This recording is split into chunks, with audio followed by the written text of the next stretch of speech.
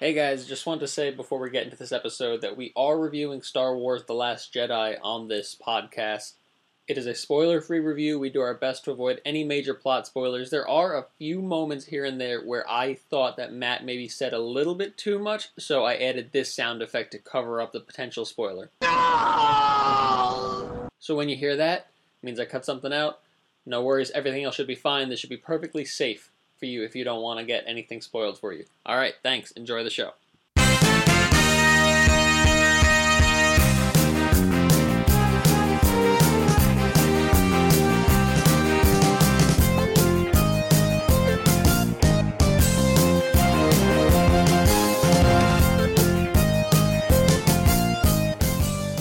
Hello and welcome to the 24th episode of the comic show on Monkeys Fighting Robots. This week we are talking about Star Wars. That's right, Last Jedi is out this weekend. We are talking about the movie. We are talking about Darth Vader issue 9 that came out last week. We might talk about some other Star Wars comics. And then we're also talking about Doctor Strange issue 382 from Marvel.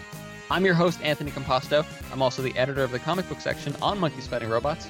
Joining me in the conversation is my co-host, co-founder of MonkeysFightingRobots.com, Matt Sarda. Anthony, I'm bringing in the serious today. We're going to talk about some serious shit. But if you like the show, subscribe on Blog Talk Radio, Apple Podcasts, and Stitcher. And we love your feedback. Feedback's very welcome. Please comment or tweet us. Let us know how we are doing and what books we should be reading. Because we have an all Marvel week this week. So Rare. It's a rarity. Yeah, we hardly ever do that. But definitely let us know what you're reading so we can read some good shit. And I go to Uncanny Heroes every other week in Tampa, and they sponsor the comic show. I've been there now. You have been there. What'd you get yesterday? Did you get anything? Yeah, I stocked up on some bags and boards. I need some bags and boards real desperately. I walked around. They got a lot of toys, a lot of cool toys. I'm a fan of toys myself, a lot of old vintage toys, and awesome selection of like omnibuses and trades and stuff like that. Really cool shop. Yeah, and I know that they just got a whole bunch of back issues in because they have a Lakeland store as well, and they're always wheeling and dealing. So Ivan over in Tampa always gets some good stuff. And I was digging through the long boxes trying to fill in some gaps. And always trades at Uncanny Heroes are 25% off. Uncanny Heroes is located at 12904 North 56th Street in Temple Terrace. Check them out on the web at uncannyheroes.com and like them on Facebook at Uncanny Heroes Tampa. Support your local comic book store, people. Hell yeah. Matt, Star Wars season is upon us. Officially, you and I, we've seen The Last Jedi. We have seen The Last Jedi, my friend. And we are going to talk about... Do you want to talk about Vader or do you want to talk about Doctor Strange first? You know what? Let's call an audible. Let's talk about Doctor Strange first, get that out of the way, because I'm sure Vader will just naturally bleed into Last Jedi. Yes. And it's your boy, Donny Cates. It's all my people, man. It's Donny Cates. It's Gabriel Hernandez Walta on pencils and inks. It's Jordi Belair on colors. It's all my favorite people. Because you know this is the art team from a little book called The Vision, right? Oh, The Vision. The Vision. Have you finished that yet? No, I have not read The Vision. I have it sitting on my shelf. You highbrow comic books. I only bring my highbrow when it comes to Star Wars The Last Jedi. I'm very... I got you. Yeah, true. I mean, this isn't highbrow. The art definitely adds a sort of weight and gravitas to it. I like, Walta's, style of, kind of a grittier style. You see the bags under characters' eyes, and Belair's colors on this book definitely make it seem more serious. But Cates just loves doing like his over-the-top kind of balls to the wall storytelling, like we saw in Thanos a couple of weeks ago. And this is the second issue of his Doctor Strange run. So if you're not caught up, go back at 381 and then 382, read them back to back. New status quo: Loki is the new Sorcerer Supreme, and Doctor Strange is he's playing Dr. Dolittle. Yeah. This is probably the first Doctor Strange book I've ever read in my whole entire life. Ever. I think it's the first time I've ever read a Doctor Strange book. Really? Well, he hasn't had like many. Like he had a lot back in the day, like Steve Ditko. Well, he's had 382 because it's on the top of it right there. It is. Yeah, that's the legacy numbering of it. Yeah, but I'm saying, but there was a long gap. There's a long period of time where he didn't have his own solo title before Jason Aaron came back with it.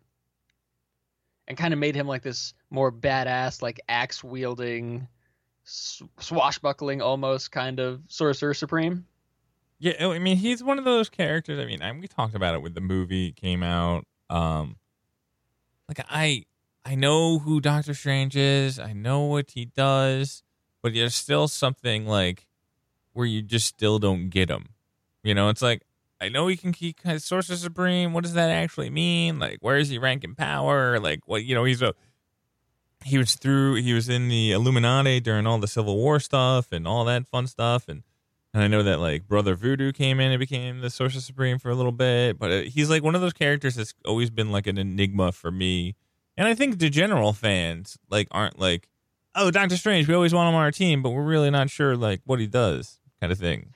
No, yeah, he is like one of the most powerful characters in the Marvel universe, and that's the fun of writing a character that involves magic. And again, everything's gonna go back to Star Wars on this episode, but it's like the Force too, where like it's kind of so general and vague that you can play with it in a million different ways, and every writer could have a different spin on it. Like Jason Aaron put a whole new spin on Doctor Strange and the quote unquote cost of magic and stuff like that. So it's such a vague concept that you can go in any direction you want. And you can always add stuff and try new avenues and stuff like that. And that's what I was trying to figure out. And you just mentioned that, like, because I think Velma brought up, like, how are you paying Zelma? Zelma? But she was Velma to me. I mean, that's how I'm doing it. She's from Scooby Doo. She's What's in Scooby Doo? I mean, like, the Mystery Machine's gonna show up. But what is that cost of magic? Like, they have to pay for it? How do they pay for it? Yeah, so it is what it sounds like. It's a cost of magic. In order to perform some big spells, it takes a toll on their bodies. And Doctor Strange would get sick a lot, and there was a lot of examples of his early days where he would get sick, and he ended up having to kind of manifest all of that sickness and that whole cost on his body. He manifested it into another being that became one of his enemies in the Jason Aaron run. But it's basically the bigger spells that you cast, the more of a toll it takes on your body. And again, it can get you sick, you could die. It's a whole thing like that. And what Cates does well in this is, since I've never read a Doctor Strange book before, and I'm jumping in on part 2, he has a way of like attaching you to characters and making you feel for them really quickly. And then it has kind of a gut-wrenching ending in there, and now I'm angry. Yeah, spoiler alert, we're talking spoilers on this, because there are two different endings that I think we're talking about here. The gut-wrenching one for me was, spoiler alert, one more time, Bats the dog, the death of Bats the dog, which broke me a little bit inside. And then there's obviously the cliffhanger with the Sentry. Yeah, I mean, I'm angry in two different ways with both of those. I'm angry and sad with the death of Bats, because I was like, shit. I was like, this is an awesome character. Yeah. And well, you're always sad when they kill a dog. Whenever they kill a dog in a movie or TV show, you're sad. And then they added it by giving the dog actual personality in this book. Right. And he had a solid personality. And that's an attaboy for Cates for bringing that out in 22 pages.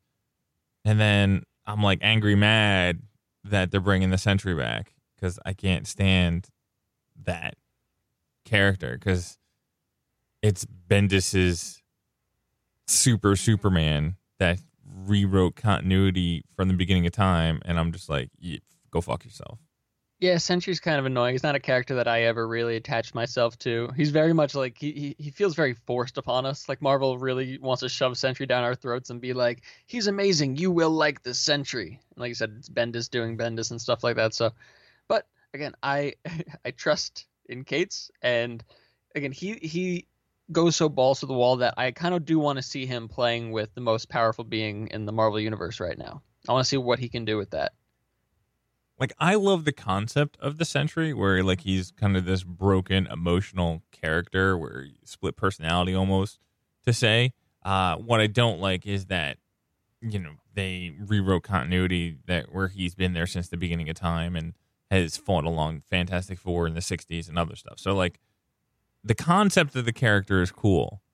The execution, this is going to be my, like, conversation piece for a long Yeah, time.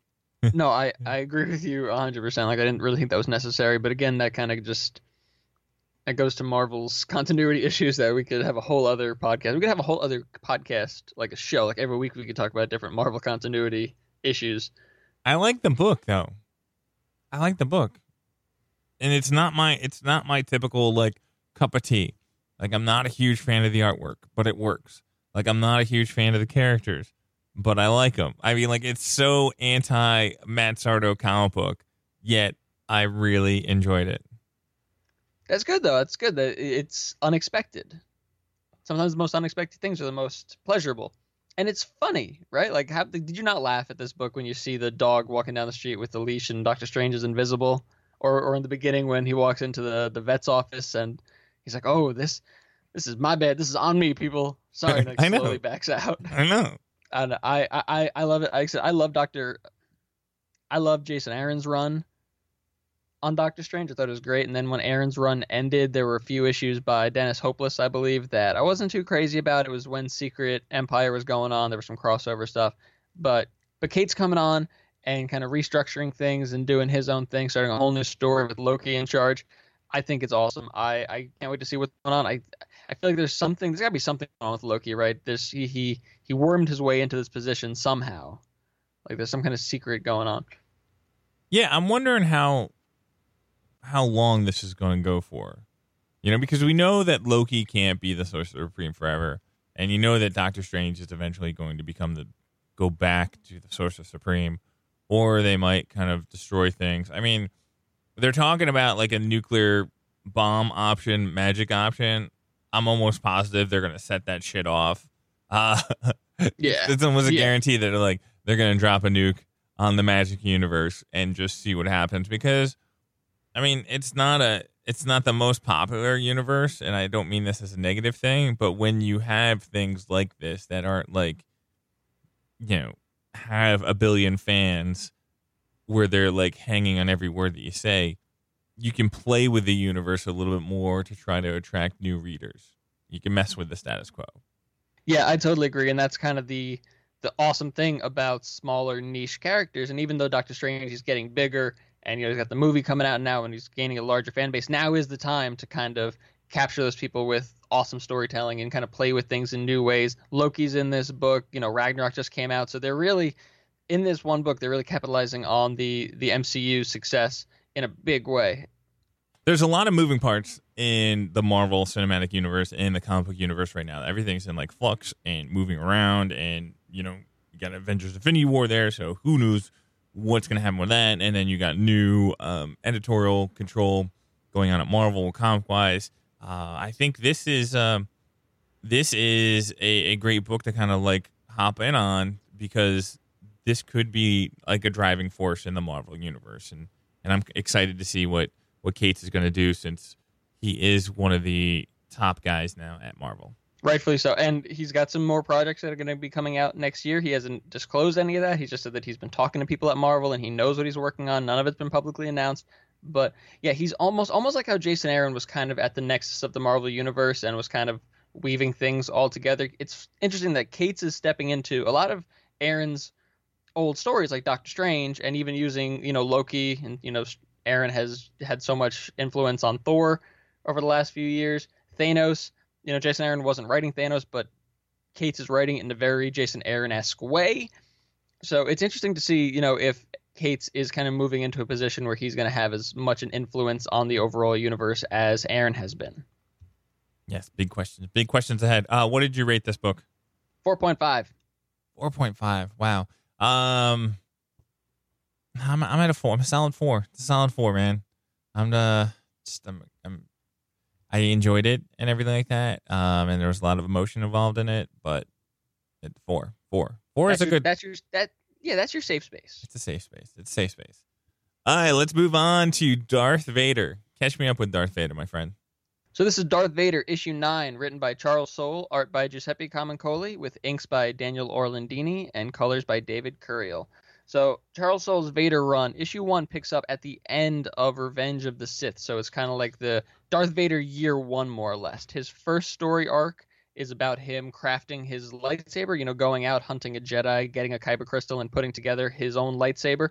And now we're kind of moving forward. Him and Darth Sidious are trying to wipe out whatever remaining Jedi are in the galaxy. And now the Inquisitors are in the mix from Star Wars Rebels, the TV show, if you're familiar.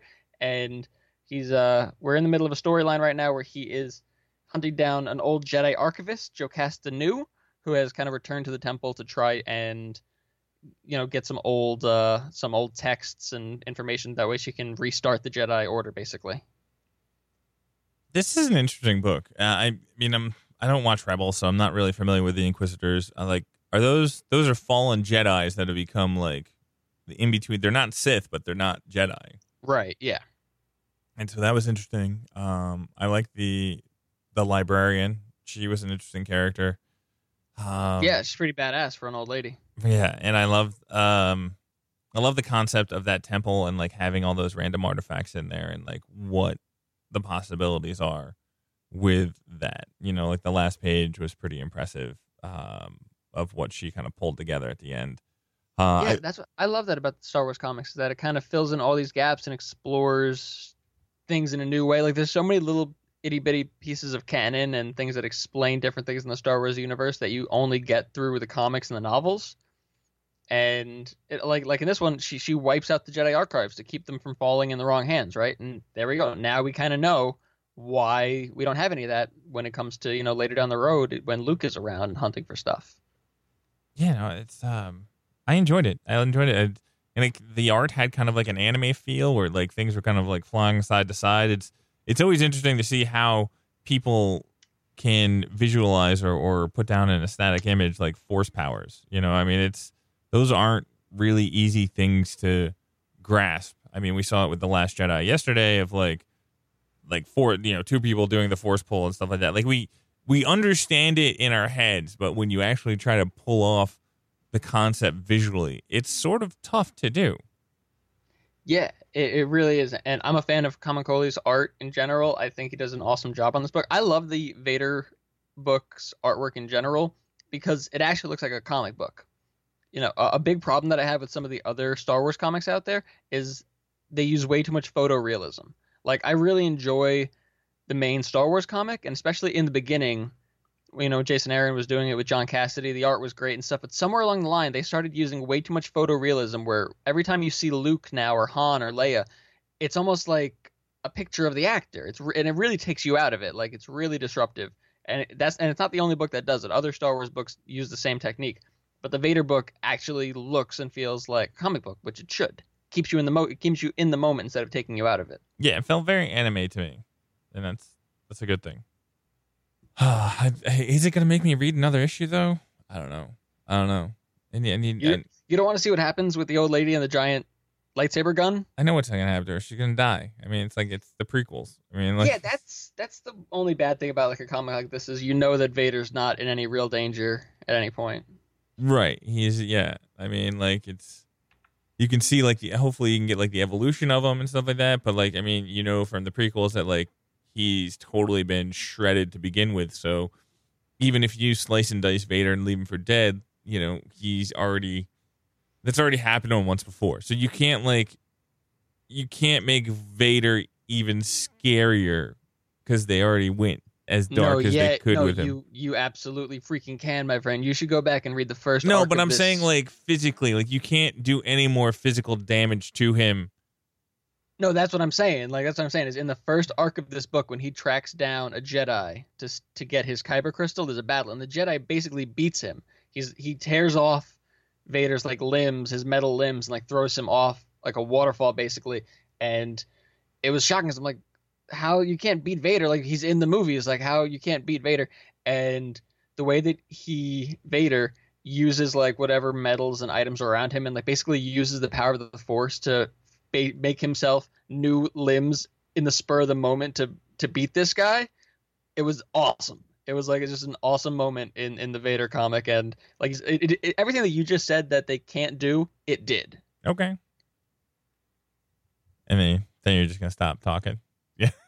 You said okay. I was waiting for the good for you. No. It was a solid comment. I mean, it it really did it added to the menace of Vader, which is what this book is supposed to do. Since this book can't really surprise you with anything that's going to happen to Vader, you know he's going to beat the Jedi because he's in the movies later and they're not. Like, but what it can do is it can add to Vader. It can make him a more menacing character because honestly, if you look at Vader as a whole, the whole scary menacing thing doesn't really come from the movies because you look at those older movies and especially like A New Hope, Vader was like, a lumbering kind of like he wasn't some epic swordsman in those old movies. That's just what the nature of those movies was. It's nothing against Vader or Right. George Lucas or anything like that. But these comics and the TV shows and stuff like that have the ability to make him that menacing character, like Rogue One did at the end. Yeah, no, Vader. I think the only thing that can be surprising is if they in the comic books like Obi-Wan and Vader fight one more time, they give you like another, some sort of original fight that you can't see or that we didn't see. Like that would be surprising. Yeah, people have speculated about that in not just in the comics, but in Rebels, they've speculated it's going to happen, but can't do that though, because when they meet in A New Hope, I haven't felt this presence and blah, blah, and like it's very heavily implied, although not explicitly stated that they haven't seen each other since Mustafar. Right. But I still feel like they could pull it off. And right now I have no problem with them doing that. Is that the Obi-Wan movie? He goes after Vader one more time. No, I don't think it's going to be Vader. That I don't know if they're going to do that in the Obi-Wan movie, but that would be cool if it's like he fights off Vader one more time. Because he has to go after him. Like Vader can't come to Tatooine, otherwise he would know where Luke is, and it would jeopardize everything. But there's got to be some sort of. There's got to be one story where Obi-Wan defends Tatooine, and so that Luke keeps going. Like over the 20 years or 30 years or whatever the time that's passed between the time of the last prequel and A New Hope, Obi-Wan had to defend that place from somebody. Not knowing, those people not knowing that Luke was there, but at least like he had to take a stand at some point in time. You mean from like an outside force? Because Jason Aaron did explore that in his Star Wars comic a little bit, but it was more Obi-Wan against like local gangsters and stuff like that. Yeah. But he's saying like there's like an outside force that comes to wipe out like Luke or something. Something's gotta go on, or somebody finds out about it, and I don't know. Interesting. I mean, it's very interesting going from Doctor Strange to this book, artwork wise. That was a good spectrum of comic book isms going on there. Because one like felt like a cartoonish, not cartoonish in a bad way, but like very professional, very clean, very refined, and then the other one's like grittier and more down to earth, and with Doctor Strange compared to Darth Vader, and even the colors of that, it was a nice spectrum of comic books. Yeah, I wonder. I wonder if they could even pull that off. Like, I don't know if they'd be willing. I don't know if I can say they wouldn't be willing to kind of explore like that kind of grittier, Gabriel Walta, Jordi Belair style from Doctor Strange in a Star Wars book. You could. I mean, if you're on like Tatooine or something like that, there's definitely a time and place for it in the Star Wars universe. Yeah, but I'm trying to think. If it wouldn't work in a Vader book. No. Although, Kieran Gillen's Vader, the previous volume of Vader, did have it was a grittier story and stuff like that. This is more of like a bigger, brighter adventure story, but I don't know. What so this is your first introduction to it. You seem to like it. What's your score? I mean, it's at 3.75. I try not to put too much thought in these kind of things. But like that's kind of where I am. Like, did it wow me like super much? Super much. I don't even know what that word is. To give it like a 4+. No, it didn't. But I did enjoy it. 3.75. That's cool. I'm gonna give it a 3.9. There you go. Yeah, I liked it. I've been liking this Vader run as a whole. I don't think this has been the best issue of the run, but I do like that it came in like a part 3, and I was able to just enjoy the story. And sometimes you get bogged down in continuity, and that didn't really happen. I was like, oh, there's a battle, we're fighting, and I missed that, because that's what I used to do as a kid. Is I used to just pick up issues randomly and just read them. and just like, okay, I don't know what happened before. I guess I could try to find what happened afterwards if a comic book comes out or if it's a back issue. But I did like this just jumping in the middle of stories this week. Yeah, I mean it's a good test of a comic book. We've had this conversation before. Is if you can just pick it up and follow along, which is kind of what you're designed. It's kind of what you're supposed to do, as a writer and as a comic book creator. You're supposed to create stories that anyone can really jump in on at any time, unless it's a miniseries or something like that, like Mr. Miracle. But something like this, where it's a Doctor Strange or Darth Vader, an ongoing comic book, you should be able to pick up any comic and follow along. So I'm glad to hear you say that. And let's finish off strong with this. There's a little movie that came out this week, Star Wars The Last Jedi, and we saw it on Monday, and now we're allowed to talk about it. We don't really talk about movies that often, but when there's big events like this, we will. It's Star Wars. Star Wars. Yeah, it's Star Wars. Yeah. And you could read our full reviews also on monkeysfightingrobots.com. We both have written reviews up there from very two different points of view. We do have reviews up there on the website, and they are from two different points of view. Extreme two different points of view. I guess I'll start it off. I mean, like, it's this one, there was high hopes for this, and it's 2 hours and 32 minutes, and it probably should have been 2 hours. And, when you have that much extra footage out there, it just opens you up for the weaknesses of character and plotline, and that's what those extra 30 minutes did for me. No, it did feel kind of long. It definitely did. There was definitely a lot of stuff in the second act that could have been cut out or trimmed. We both, I think, are in agreement that the whole plot line with Finn and Rose could have been reworked and trimmed up, and the visuals could have been a little bit better on that. But I still really enjoyed the movie as a whole. I can't wait to see it a second time. It's definitely a movie that warrants multiple viewings, especially now that I know what the hell's going on. Yes, there's a lot of fine details in this film to where you need to see it multiple times and see how everything lines up. Yeah, but I am saying that this, I've been saying this like since I saw it, like it is probably the boldest, most shocking Star Wars movie since Empire. Like, this movie takes chances that we haven't seen in a Star Wars movie in a long time, and it goes in directions that I don't think anyone was expecting. I think you give it too much credit. I mean, it was definitely bold. And I mean, I don't know. I mean, I could give examples. I don't know how crazy we want to get with spoilers. I don't think we want to give. I don't think we want to give spoilers away because we want people to actually listen to our podcast. I think people will know, though. But like, I was trying to figure out where the line of bold is, and then where the line of being disrespectful to the previous writer of the film is. Like, I don't think Rian Johnson deliberately wanted to be disrespectful of what J.J. Abrams put together. But I'm still like, I don't know. The way characters moved and developed through The Last Jedi, I'm just like, did you not see The Force Awakens? Well, like who? You don't have to give me specific examples of why, but who? Finn, we talked about Finn's character. Like, I talked about Finn's character. I definitely think he regresses in this film. He basically has the same exact arc that he had for in the first no one. apparent reason at all. And then, I mean, yeah, and and we don't have to. We won't go into any more detail than that. But I agree. I agree that there was a problem. I really liked what they did there. I thought it was awesome. But I see what you say in terms of it disrespected, what came before.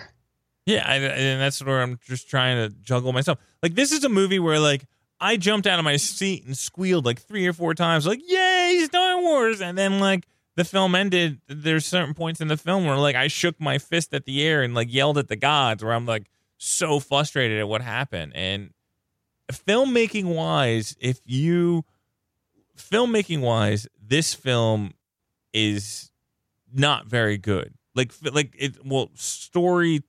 Storytelling wise, filmmaking wise, like, visuals look pretty decent. They do some stuff that just, like, oddball visually, but, like, visuals look good. Everything's kind of put in together, but storytelling wise, characters get introduced abruptly and then they leave abruptly and then they come back and you're like, wait a second, what happened there? Like, did I miss something? And then they just do, because it's so long, you got to fill up that 2 hours and 32 minutes. And you're like, oh, did I really need to see Luke Skywalker milk a space cow? No, I don't. Like, number one, it wasn't funny. Number two, it like added nothing to the plot. So there's just like some like, it just needed editorial control to slice it down. Yes. I mean, that bit that you're talking about, that was a hot second. Like that didn't take anything away from me. That was just, establishing and setting up where he is right now. And I honestly didn't have any problems with the stuff that was going on with Luke and Rey. It was mostly Finn's story that I thought could have gotten cut up a little bit more, and even some of the stuff with Poe and the rest of the Resistance. No, because there's certain point there's things about this film that they do in this film, and then you get to a point and you're like, wait a second, that had no point whatsoever on the film. Like the whole Finn story arc did nothing to move the storyline forward. Like it didn't even need to be in there to begin with. Like you could have done without it. Like you could have just had the battle between, and I'm blanking on her name, but like Laura Dern's character and Poe Dameron could have had that that emotional debate between those two characters, and never even had the Finn Rose storyline, and the movie still moves forward. What else? There's the crappy speeder bike things that those guys are driving. I know on the final planet. On Crate? Yeah, on Crate. Like whatever those little crappy vehicles that they're in, that whole entire storyline of those vehicles had no bearing on the story itself. Like they didn't even need to be in it. And all, and because nothing happened. Like if you think about it, what did those things do? Did they shoot anything? Did they blow up anything? No, they just kind of looked really cute or looked really good, visually good, but they don't serve any purpose whatsoever in the film. Do it. You know you want to do it. You know you want to say it. Come to the dark side. Okay, good for you.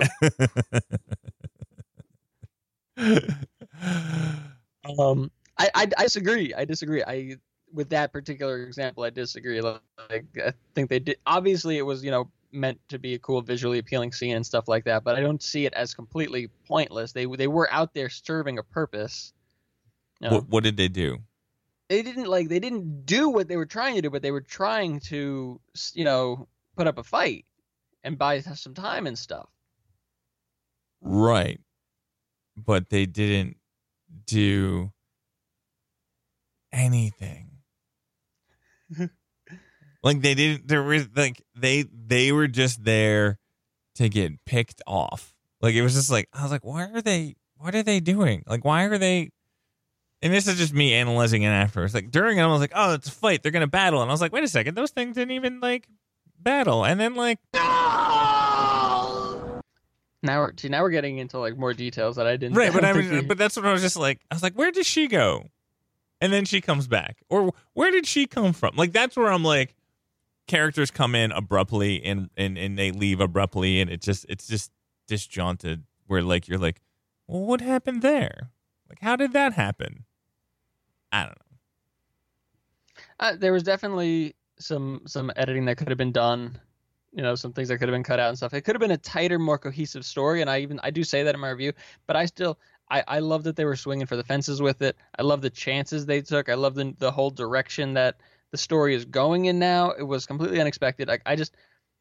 With Star Wars, there's always so much anticipation, so many expectations, so many prediction pieces and stuff like that, where people are like, oh, this is what's going to happen. And it really felt like Rian Johnson and Lucasfilm took all of that into consideration. Like, this is what people are expecting, and then just like threw it out the window and did their best to like make like this awesome, dark, thoughtful, exhilarating, kind of just bold Star Wars movie. And it felt original. Like everything that everyone complained about The Force Awakens being like way too familiar and playing it safe and stuff like that, I felt like was out the window for this movie. I was talking to one of my friends who's a big Star Wars nerd as well, who saw the movie yesterday. And I don't want to take his word, so I'm going to say Elliot Serrano, like Geek to Me in Chicago. He said he has no motivation to watch the next part of the trilogy. And I'm kind of in the same camp. I'm not. You said a very similar thing yesterday to me after we saw it. You said a very similar thing. Yeah, I mean, I'm not Like, I saw this movie and I'm like, okay, I feel complete. Like, I don't have excitement for a third film. I want to say, like, is that a bad thing? But I know you're going to say, like, yeah, because it's a trilogy and you need to be excited for the third movie and stuff like that. But I like that Rian Johnson had a vision and that it didn't feel like, okay, he has to now bleed into the next movie because it's a franchise and Disney's making him do that. Like, I feel like I like that he, as a creator, had the ability to tell his own story. And there's room for another movie. Like, it's not like a perfectly closed off story where, like, this is the end. Like, there's definitely a direction they can go with this, and there's plenty of ways that episode 9 is going to go. But I like that he kind of had the ability to have his own vision in there, and you can pop this movie in, and yeah, 5 years down the road, if you're looking to put in a Star Wars movie, you can put this movie in without having watched Force Awakens and without having to watch episode 9, and you can enjoy it. No, you still need to watch Force Awakens for this film. I mean, you need to have knowledge of Force Awakens. I'm saying, like, you don't have to, like, sit down and marathon them. Right. No, in my review, I say there's a masterpiece in there, but I also say that he got lost in the fields of CGI toys. For, like, one sequence. No, because I mean, like, it's for multiple sequences. I mean, like, when you have all those Star Destroyers you can play with, or the AT-ATs, or the giant other destroyers, and another Death Star reference, you sons of bitches. These are all the toys, I mean, like, all the visual toys you can play with. And I mean, it's a lot. It's a lot to take in. I mean, the space battles were awesome. Especially that opening space battle I thought was awesome. I'll give you, like, half a point of credit for the land battle on Crate at the end. Like, yeah, they could have done it more, and they could have used, like, those new AT-AT walkers a little bit cooler and stuff like that. Like, I didn't have a problem with it when I was watching it, but I could see how it could have been better. But I mean, I thought that, like, he played with the sandbox. I thought he had a lot of fun. It seemed he clearly loves this franchise. No, and that's why I said it's a kid playing with toys. I mean, it's fine. It's any Star Wars fan would do this, but I mean, like, Rian Johnson has done some epic shit with films, and he tried to do some epic shit here, and he also wrote the epic shit. But, like, it's one of those things where you have so much creative control. I talk about it as like a GM or a coach GM. Coach, like, if you're the coach and the GM, like, there's no place for you to step away and see what you're doing. And apparently nobody stepped in and was like, hey, you need to step back on it. I'm sure they were. I mean, this is Lucasfilm we're talking about, and we've seen how much they've gotten involved in their movies. I mean, between Rogue One and the Han Solo movie and stuff like that, we see that Lucasfilm is keeping a very close eye on what's going on with these movies. I mean, like, it's very self-indulgent. And like, Rogue One told a story, and, like, I enjoy, like, Rogue One is kind of a depressing story, and I really enjoyed Rogue One, and it's a finite story, but I also left with that the way the film ends. You're like, holy fuck. I left this film being like, okay. I mean, like, I was like, I mean, like, it was a completely different feeling going on there.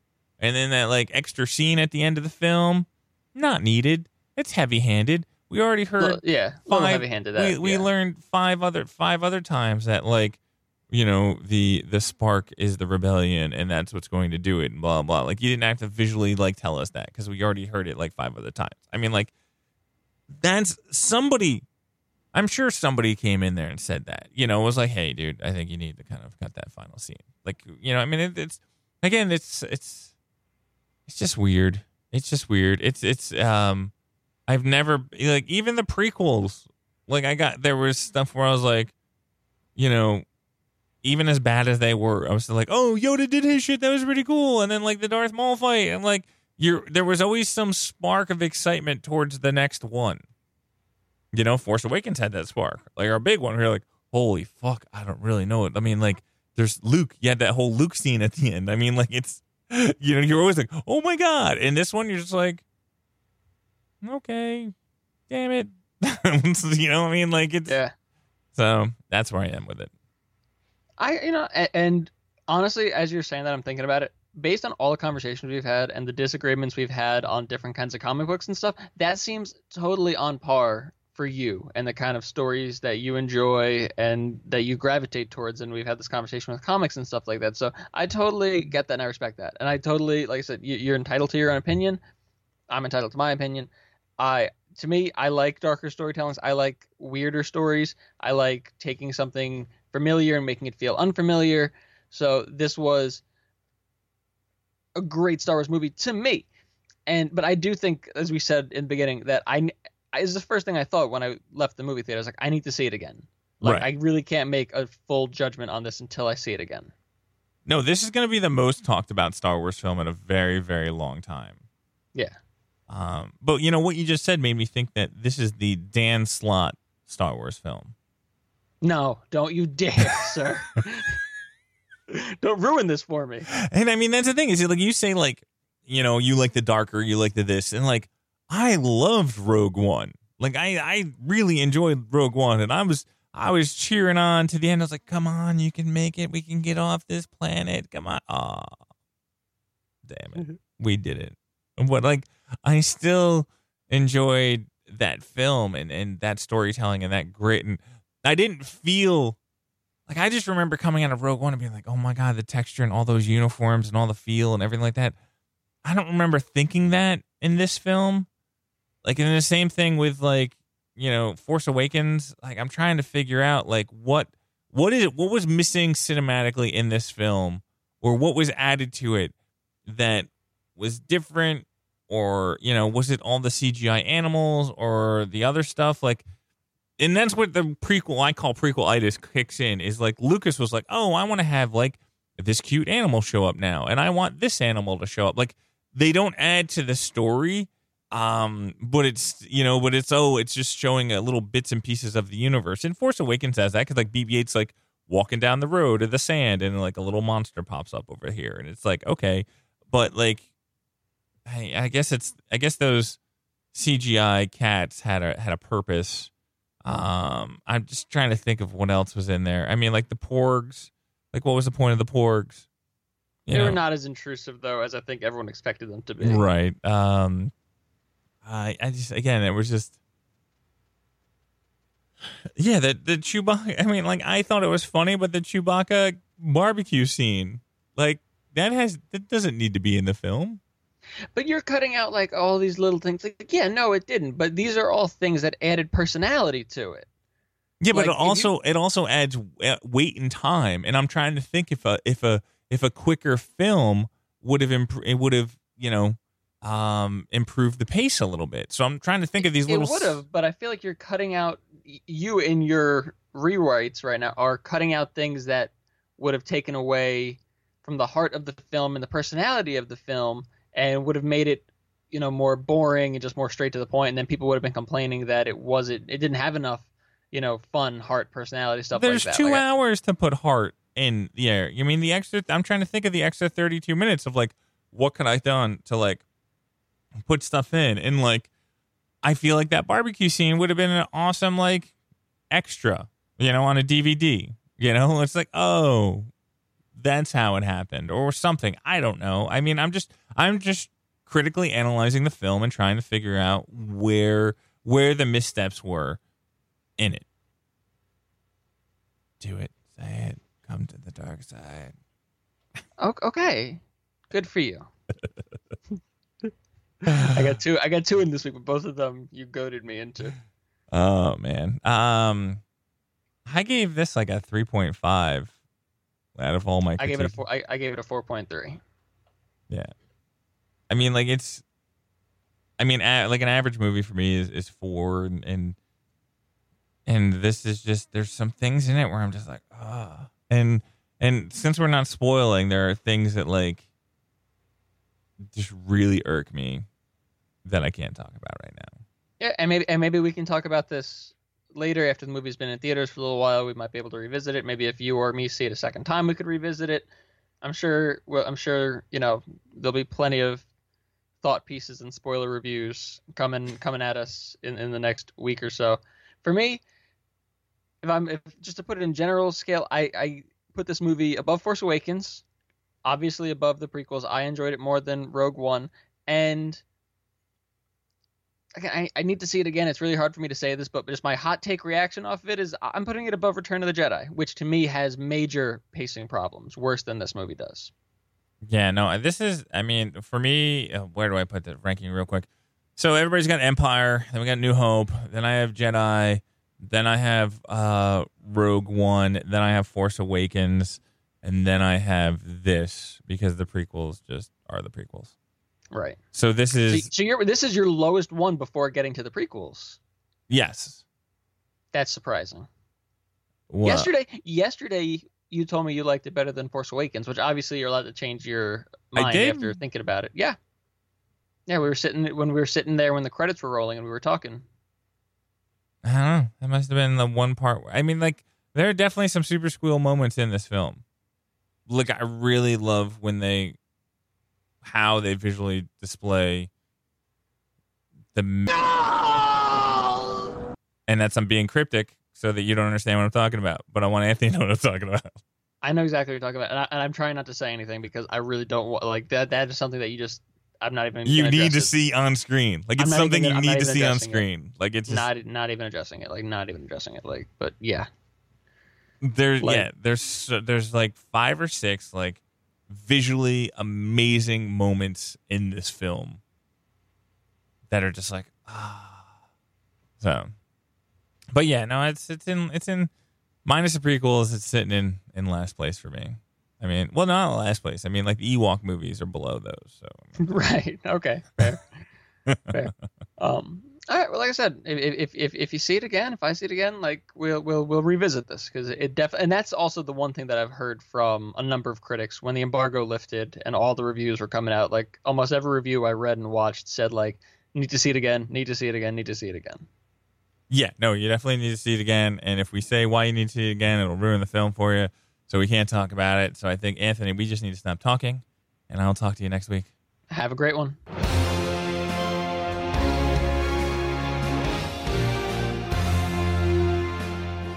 Once again, there are several ways to continue the conversation after the show. Follow us on Twitter at monkeys_robots. You can look at all our silly photos on Instagram at monkeysfightingrobots.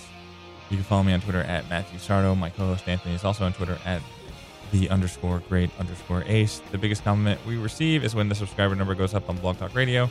If you have a chance, we would greatly appreciate a review of our show on Apple Podcasts. As always, the best way to listen to the show is on our website, monkeysfightingrobots.com. Well, that was fun.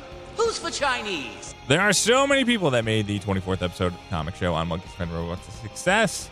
Go check out our friends at Uncanny Heroes in Tampa. Special shout out to my co-host Anthony Composto. May the force be with you. Jessica Wynn designed the Monkeys Fighting Robots logo. Are you a monkey? Are you a robot? To all my friends, family, and the interweb, thank you very much for your support. I'm Matt Sardo, and this is Monkeys Fighting Robots.